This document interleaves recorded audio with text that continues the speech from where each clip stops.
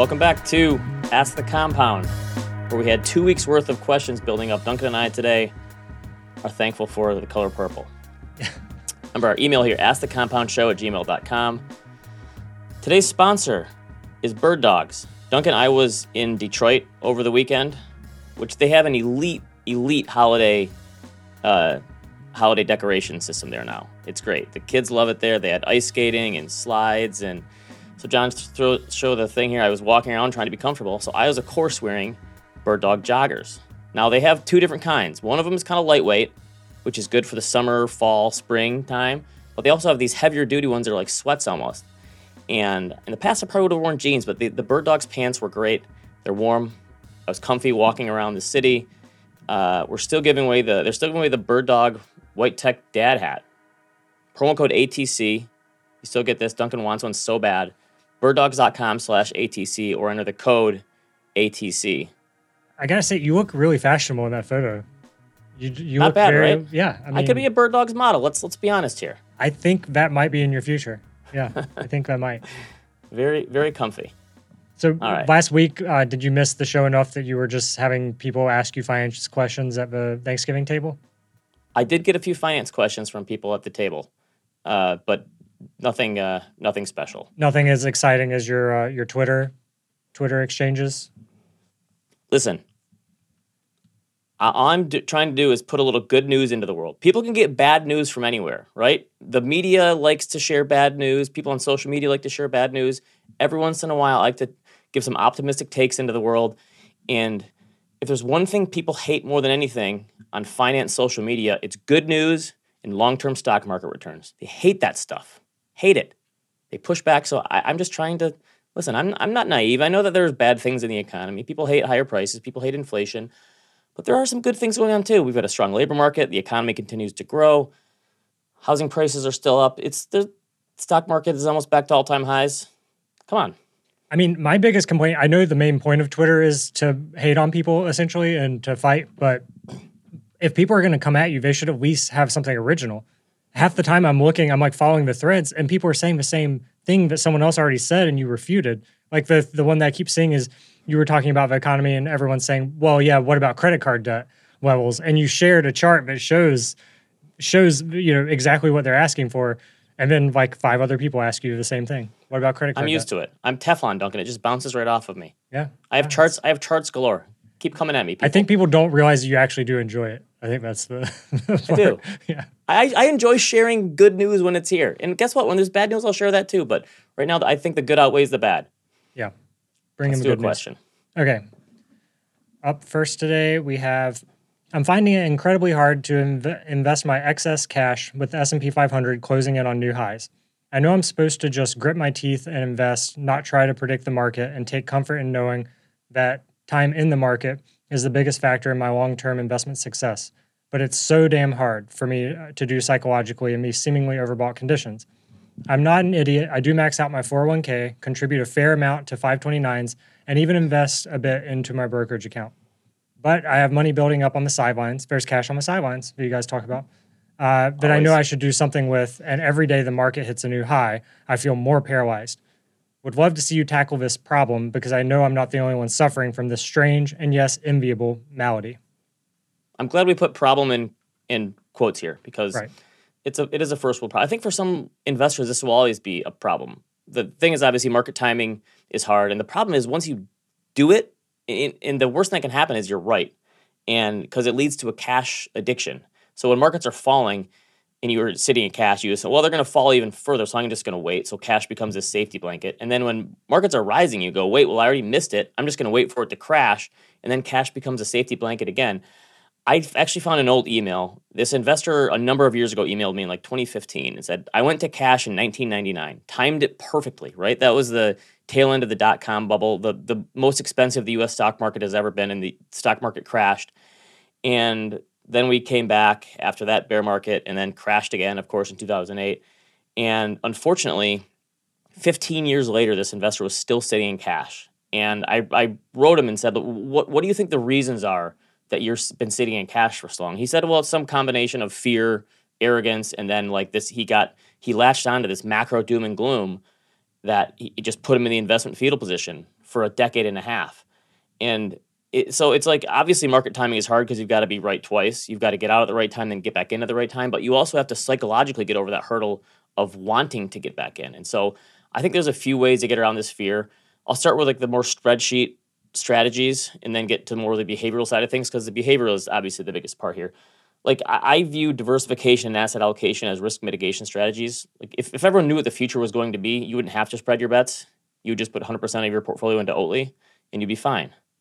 Right? Hey, Oatly's looking pretty good this week, I have to say. We joke a lot about my irresponsible position in Oatly, but the last week's been good. I'm still more than cut in half. Someone in the live, someone wanted to know how closely your portfolio would match ARK, and they want to dunk it in. For the record, I'm still more than cut in half in my position. So like the whole idea behind setting an asset allocation in the first place is that you're balancing out your various time horizons and risks as an investor, right? You don't have one asset allocation for a bull market and one asset allocation for a bear market and then one asset allocation for inflation and then deflation and rising rates and falling rates.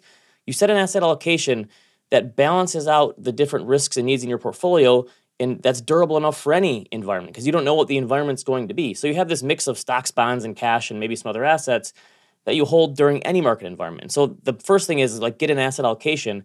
And that should be true of both your current assets and then your contributions. So you have that in place that you can, and maybe cash is one of those buckets too, right? Cash can be it, but I think you just have to think in that asset allocation framework. And if you're worried about valuations for large cap stocks, like we talked about this with Jeremy Schwartz a few weeks ago. There's other asset classes you can invest in that look maybe more attractive. Bonds have higher yields. International stocks, much cheaper. Small caps, much cheaper. Dividend stocks, high quality stocks, any of these other things. There's other places you can invest besides large cap US stocks. You can diversify into other strategies and asset classes. So I think it's also worth pointing out that new highs in the stock market are nothing to be afraid of. John, give me a chart on here. They happened quite a bit. I used this one before from a couple weeks ago. This is new all-time highs in the S&P by decade. You can see there's some decades where it happens less, like the 70s and 2000s, but most decades, like you're going to have to get used to. I think it's 8% of the time since 1950 we're hitting a new all-time high. So, roughly one out of every 12 or 13 trading days. Sure, some of these all-time highs are going to lead to a peak and then a crash or a bear market, but most of them simply lead to more all-time highs. The other big piece is obviously defining your goals in the first place. Like, why are you investing this cash for? The 401k is obviously for retirement. The 529 is for your kids' college plans. Like, I think most people look at their investments in their portfolio and think, my goal is to get a good return, right? But like the goal of investing is not alpha or outperformance or a good Sharpe ratio or whatever. It's like retirement or a trip to Hawaii or a second home or renovations or beach house or whatever it is, healthcare needs, rainy day. So I think you have to kind of attach a goal to this and define what you're trying to get out of the future in the first place. And I think another way of thinking about this, we've talked about mental accounting before. Remember, we used the Dustin Hoffman example before. I think you can, even though it's one big pile of money, you can separate it out by buckets, right? And you can have a long-term bucket, which is stocks and retirement funds. And then you can have an intermediate term bucket that maybe is more income producing assets, and then maybe a short term bucket that includes cash. But I think if you have a cash, the way that I think about it is you can have a percentage of cash of your portfolio, or you can have a level. And for me, my short term savings, I have a level of cash. And once my cash exceeds that level, I immediately sweep it out and put it into my investment accounts. And I think that's what you can do too, is put a ceiling on it. And so have your rainy day fund in cash, but then anything over and above a certain level, sweep into your investment accounts and put it to work, right? So of course that's like the spreadsheet part of it. That's easy on paper, hard to do in reality. So the hard part is implementation, right? So that's why I think you just have to, for most people, it's just automating, right? Automate your contributions, automate your asset allocation, automate your rebalancing, put it on a schedule, and then just stop looking at your portfolio so much and thinking about it. Like, what about valuations? Have an asset allocation, make it automatic, and just that's it. I think that's the best way to avoid mistakes in your portfolio, is just like make good decisions ahead of time and get out of your own way. Because obviously, the psychological barriers, otherwise you're always going to be second guessing yourself and your moves. Yeah, that sounds like good advice. But this is something that I constantly hear from people. There was people who got out in 2008 or 2009 and just could not force themselves to get back in. And you'd hear from them 7 or 8 years later after there's a bull market, and then they go, what do I do now? And that's a really tough position to be in. Yeah, it's like what you and Michael were talking about on Animal Spirits, being overly optimistic versus pessimistic.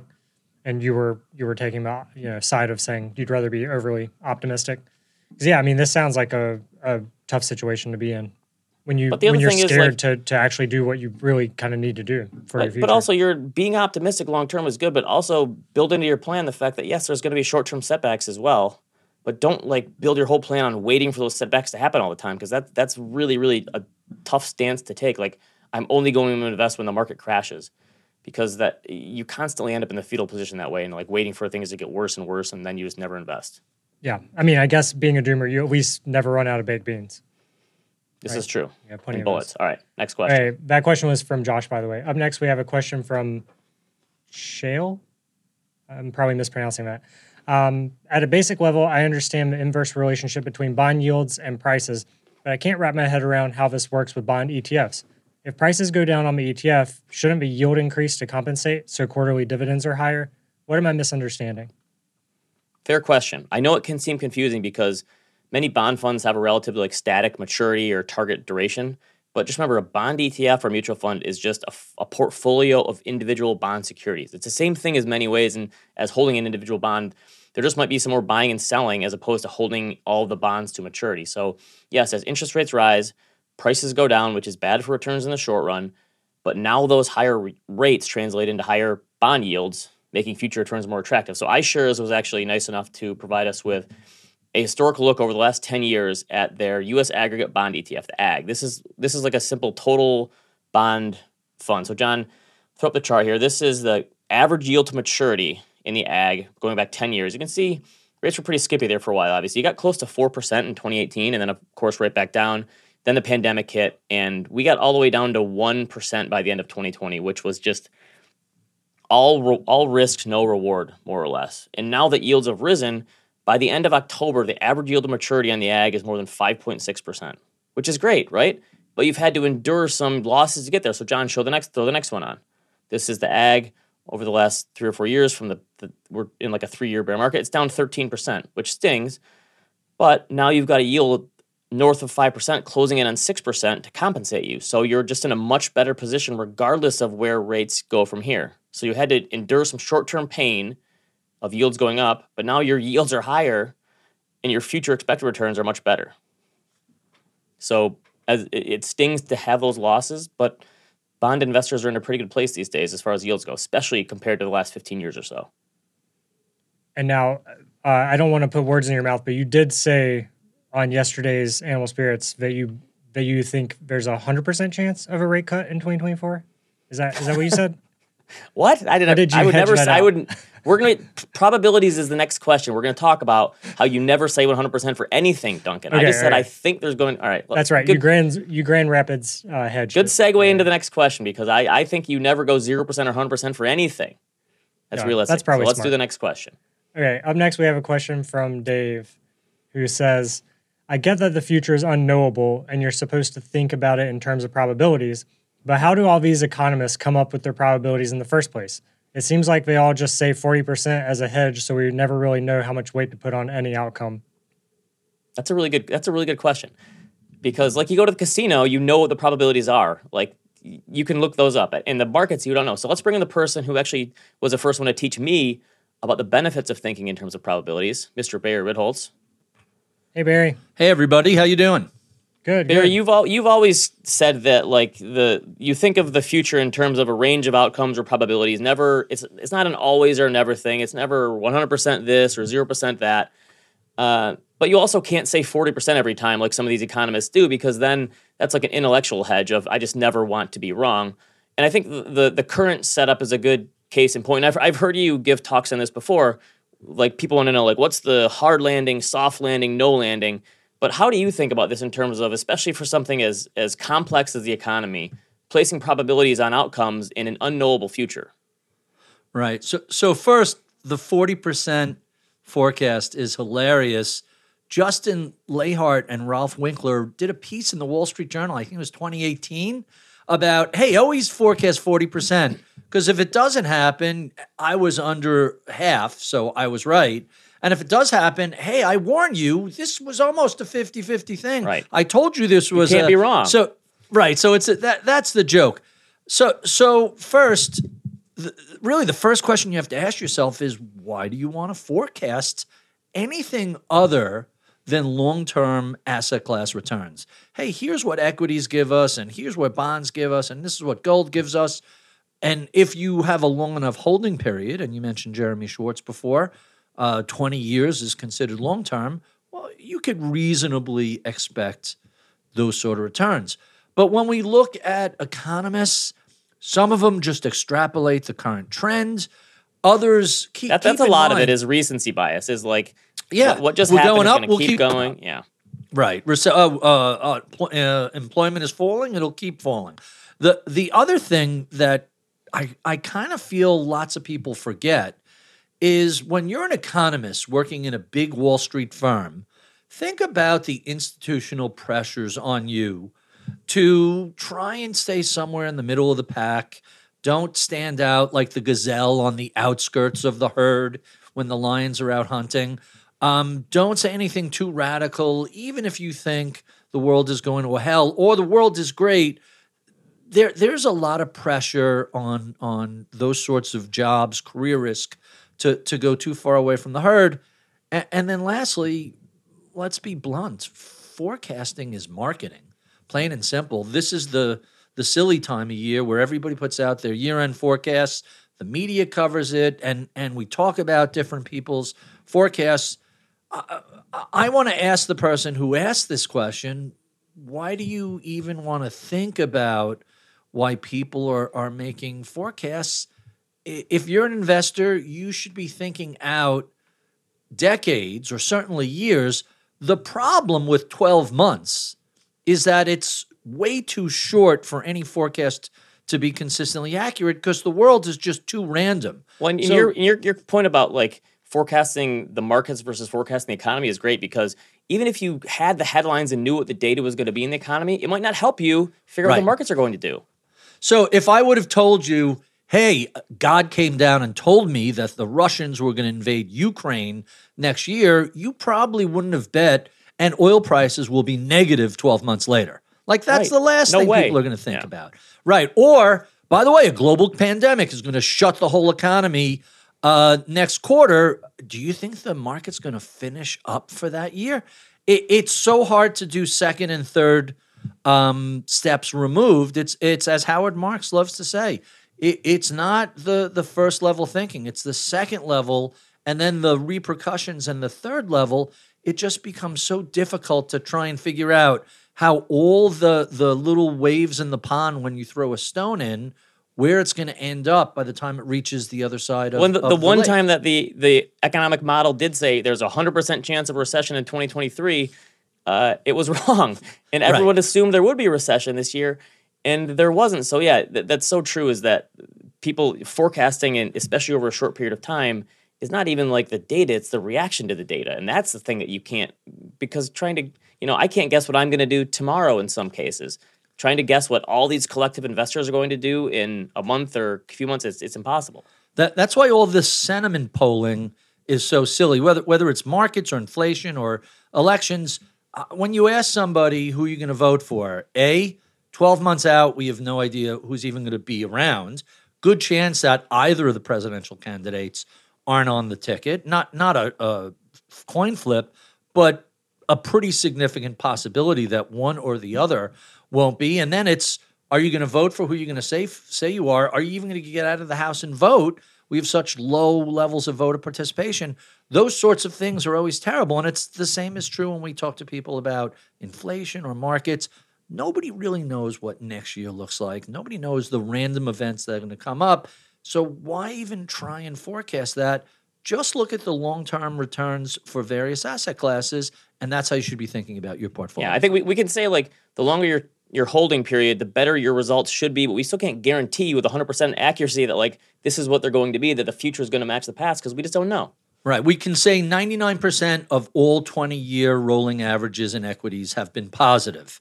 That's about as much as close to a guarantee as you're going to get. And by the way, that's just U.S. equities. Different countries don't have that same advantage. Right. Is there anyone that like ranks economists' calls and sees like who has the best, rating for getting things closest over time? Institutional Investor does these annual awards. Ed Hyman of ISI for like 40 years in a row was always top ranked, but it was never because he was making forecasts. It was always because, hey, these are the three possibilities. This is what everybody is expecting. This is the surprise that might happen. And here's how we think markets will react in each of these cases. He actually would be probabilistic and do that second level thinking. And his institutional clients have always loved him. That is the way to, I think that is the way if you're thinking of the economy is like, here's maybe my baseline, but here's also some other paths. And then you have the outside stuff that happens that you just can't forecast. My favorite is the strategists who do the year-end S&P targets. And then they let them change them 3 months before the end of the year. Right. And they just put it close to whatever's happened. Right. Hey, What's we the were point? forecasting a 30% crash, but the market's up 20%. So let's change our target. Thanks for nothing. Yeah, of course.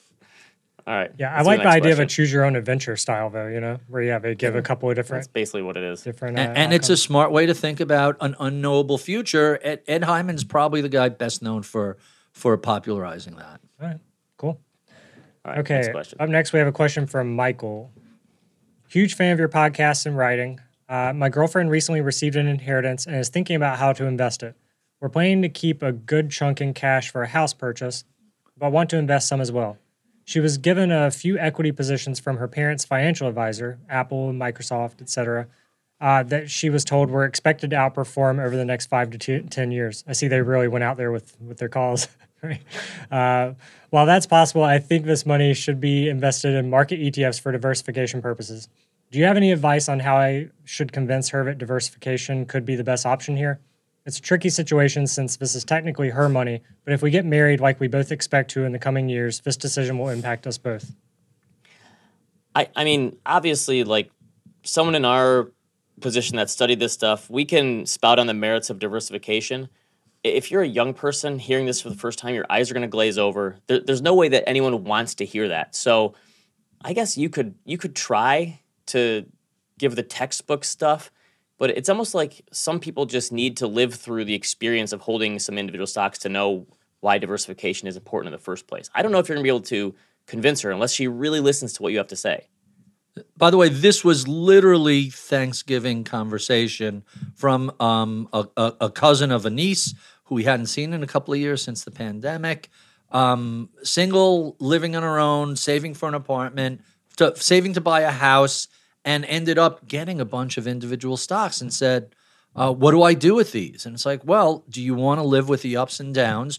You're young. You got a 40-year investment horizon. You want to live with the ups and downs of the volatility, or do you want to just put it on set and forget and not stress about it? I love the framework of regret minimization. What's going to be worse if you stay with these stocks and one of them crashes, or if you sell these stocks for an index and they, Magnificent Seven on you? And the answer this person gave me is, I don't want to think about it. I got enough stuff going on in my life. I can't be stressed about this. And I had to say, well, you know the answer then. Roll it into VTI, roll it into Vanguard Total Market or the S&P 500 or whatever your index of choice is, and just forget about it. Even if it's Microsoft and Apple and you say, I want to have a more tech-focused investment, all right, well, roll it into the Qs so you don't have a single stock focus. Any given stock could get whacked 50%. Well, I always say the Black Monday crash happened one time in the United States for the market. For an individual stock, that can happen anytime they put out Tuesday. earnings. Right. Every Tuesday you get the market that. could be up and your stock could be down 20%. So, yes, that's a way to think about the volatility of an individual stock. Maybe that's I do like the regret minimization framework. That is always a good one, and just helping them understand the difference between an individual stock and a basket of stocks. So a basket of stocks can still go down, but it might not get crushed as much, especially in a short period of time, as the range of outcomes is just way wider for individual stocks. And this question really forces people to think about who they are, what their risk tolerance is, how you have to kind of project yourself forward in time a decade and think back about what really is going to bother me about decisions I made. I've spoken to younger people who have investment portfolios, and they're like, I don't care about if the stock goes up and down. I'm in my 20s. Let it bounce around. And Microsoft and Apple are great companies. They're not going anywhere. If that's your attitude, by all means, hold on to a couple of positions around your core portfolio and let them run. But just be aware of the fact that sometimes, look at how many times Amazon, one of the biggest companies in the world, in the early 2000s, Amazon crashed 80-something% to $3 or $4. And then again, we saw the crash post.com, and then in 2020, and then they took off. And you really have to understand, I'm in this company for the long run, and I'm hoping it's not Lehman or Enron. Well, he also said here that they're dating now and hoping to get married in the future. I actually think this is a good time to have this kind of money talk to understand how you both approach it. So before you even get married, I think it's a good time to have this kind of talk to understand how you feel about this kind of stuff. Indexers and active stock pickers can be married. It's just a core and satellite sort of portfolio. They don't have to butt heads. It could be complementary. Ben's such a romantic, The data shows she's going to outperform him. Women are better investors than men because they're more logical. They're more rational. They don't less overconfidence, less arrogance. So the data, by the way, is overwhelming on this, and it's not like a teeny little bit. It's a substantial amount of bips. You'll see 50 or 100 basis points of outperformance by women over male fund managers. And on that note, speaking from experience, you'd be surprised, or maybe not surprised, how demoralizing it is to like open up your brokerage account and just see like a straight line down on like one of your biggest holdings. And especially like if it happens multiple times in a year, it can get like exhausting, It's the time to have those experiences, as Ben says, is when you're young and you could recover it. That's the crazy thing about the best time to have terrible things happen to your portfolio is when it really doesn't matter because your portfolio is so small. And as you get older and you hold bigger portfolios and more of your wealth is in the stock market, you kind of look at market crashes when it does matter and you say, yeah, I'm in a broad index. It'll come back. It's so weird that the less it matters, the worse it is for you. And the more it matters, you've by that time had a little experience and wisdom and you're just willing to ride it out. All right, we got one more question. This is actually one we haven't really gotten before, and I wanted you particularly for this one, Barry, so I'm interested in your thoughts on this. Okay, so this question's from Adam. Do you have any rules of thumb for clients regarding rare jewelry, collectibles, or art? I want to buy a watch, and I'm having trouble moving forward. If you looked at my financials, you'd have no problem approving the purchase. I didn't grow up well off, so it's foreign to me to make a big-ticket purchase like this. One thought I had was that a limited collection of art or watches can appreciate in value. I've studied watches for over a decade and know them well. But I'm now thinking that if I was fine buying I-bonds when the rates were super high, why wouldn't I do the same for an investment watch? Am I just rationalizing this, or is there some merit to this thinking? We have the right guy. Barry is a watch expert. Yeah, I'm really not a big collectibles guy. But Barry, you've dabbled in some of this stuff, and you like cars and stuff. How do you ever approach this stuff differently because it is more of a hobby than anything, or do you try to have a finance brain when going into collectibles and think like, well, I think I'm going to buy this because I like it, but also because it's going to appreciate in value potentially? So I love this question for so many reasons, and as I do, when we're dealing with clients who are successful and have money in the bank and all their boxes are checked and all their bills are paid, we kind of have to push them into spending money on things like vacations and family travel. Right. If you want to do this, then and you can afford it, do it.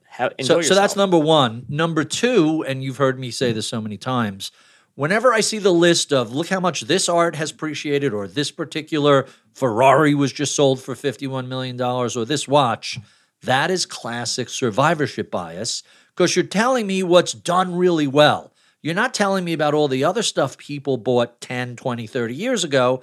Hey, I'm buying this Ford Escort because I think it's going to go up in value. Or this, I give you a list of beautiful watches from some of the finest watch companies in the world that haven't appreciated in value. Yeah, the bad ones don't get reported probably, right? You don't hear about that. So what I always tell people who are looking at an expensive watch, first, if it's not one of the big three trilogy, which is essentially AP, Patek Philippe, and Rolex, the first thing you should do is, first, if you want a watch, go buy a watch. Second, if you're looking at an expensive watch, don't be afraid to buy a used watch. You could go to places like Chrono 24 or Hodinkee, and there was a watch I was in love with for years and never wanted to pull the trigger on. Found it about half. Wait, are you price saying used. that my Fossil is not in the big three? Your Fossil is not in the big three, but it's owned by a company that has a lot of great brands. In fact, there's about half a dozen big Swiss watch companies that own, there's hundreds of brands. So I happen to like a Langenzonen is a watch I like. I'm wearing a Rolex that my first Rolex I got right as I was finishing up Bailout Nation. I bought it from a mortgage broker who was liquidating everything. Oh, really? So you bought low. Too soon. I know. I bought, and I still have that watch. I never sell these. I hardly sell cars. If you want to buy something that's collectible, go buy what you love and enjoy it. And if it turns out to appreciate, great. But, I love there's a couple of websites that do watch charts. Bloomberg also has a watch index. And not surprisingly, a lot of people had a lot of money in their bank accounts during the pandemic. Watches ran up, and they went a crazy, lot of these right? watches, and a lot of these are now down 20, 30% from their highs. So it was a speculative bubble. Don't think about things like, unless that's your full-time job, right? Unless you really want to spend a lot of time thinking about the investment aspects of cars and watches. By the way, watches require safes. They require bank vaults. Cars require maintenance and insurance and mechanical upgrade. It's a lot more complicated than, it's not just a matter of paying $3,000 for a Ferrari in 1965 and selling it for $50 million 50 years later. That's the exception. Most of the time, you're driving the car, you're putting insurance on it, you're doing maintenance, they're breaking down on the side of the road. It's, as opposed to cost you nothing to buy an index fund and you put it away and forget about it, a much easier experience. It sounds like he's also asking for permission to, because he said, I grew up not very well off. Now I have some money. I'm sure he's looking at the price tag and going, am I really going to spend that on something that goes on my does wrist? a Rolex keep time better than, a watch half the No, price? your phone keeps time better than anything. In fact, that was the great Paul Rudd quote in Sarah Marshall. He said, I got rid of my watch when I moved out here. And they said, oh, really? You don't? No, it's because I have it on my phone. But yes, but it's really true. Yeah, but if you're looking for the permission to do it, and again, your finances are fine, and you spend on a big ticket item, enjoy yourself a little bit. What's the point of saving in the first place if you're really well off, if you're not going to enjoy it? The only caveat is all of these things, whether it's art or automobiles or watches or pick your poison, they're a rabbit hole. And, it's the joke about tattoos. 2 tattoos is either too many or too few. You start to have the same thing happening with watches and cars or whatever artwork. If you want to tumble down that rabbit hole, you can, but I go to different car events and different watch events, and it's a casual, fun interest for me. I see people who are just hardcore. They really... Right, it's more of a hobby than it is an investment. 100%. Think about it as a hobby. You'll never be disappointed. And you know what? If you leave it to your kids or your nephew and it's appreciated, it's a keepsake. Fantastic. Right. I like that was art. Dad's watch. I'm not buying Picassos, obviously, but I have friends that are artists and photographers and things, and I've got some of their work, and that's cool because it's at least you're also enjoying it, and if it becomes valuable one day, then maybe you would consider selling something, but otherwise you're enjoying it in the meantime. It's probably the most speculative out of all those, right? But yeah, right. But if you're going to put it on your wall, don't assume that pretty painting is your retirement plan. Right. Exactly. Yeah. Yeah. Also, on the note of cars, I have to bring up the Cybertruck because I saw you wrote a post. What do we call it? Clown car. So that's not my quote. I'm quoting somebody who called it a clown car. Yeah. To me, it looks like I don't know if you remember the game Battlezone or Tank Command, that you used to be able to play those vector-shaped tanks. That's what it looks like to me. He took a swing. He took a swing with it. It's funny to see Tesla in a space where they're behind the rest of the industry because they've been so far ahead. Their software, the over-the-air updates, they've been so far ahead of everybody for so long. The Ford 150 Lightning is a fantastic truck. I had one last summer for a week. Is it bulletproof? Is it bulletproof? I don't know if people, I'm not expecting the zombie apocalypse. So a bulletproof car to me isn't worth to exchange the added weight, the reduced acceleration, the shorter range. I don't really think I need those sort of bowling ball-proof glass, which is what he used on the first demo. That said, maybe maybe Elon is not the greatest guy in terms of figuring out humans and social networks, but he's pretty good when it comes to companies based on physics. So someone in the electric chat cars, says it's the SpaceX, DeLorean of the 2020s, which is wouldn't surprise me. They're late. That hardened steel is very hard to work with. You can't just stamp it. As someone who has 3 kids and a lot of gear, I just like an SUV, an electric SUV. That's all I ask for. Well, you should look at the R1S. Those are cool. That's what I was going to say. The Rivian, Doug DeMuro did a video on the R1T pickup, called it the greatest truck ever made.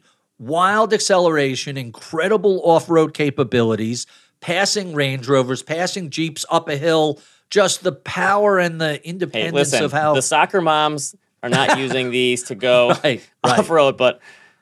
The Hyundais are nice also, and they're half the price. So that's not a bad way to look at it. I think some of it is going to come down to capability, though, right? If the Cybertruck can tow more than any other truck, in the same price category, then maybe people will buy it just for that. What are you towing?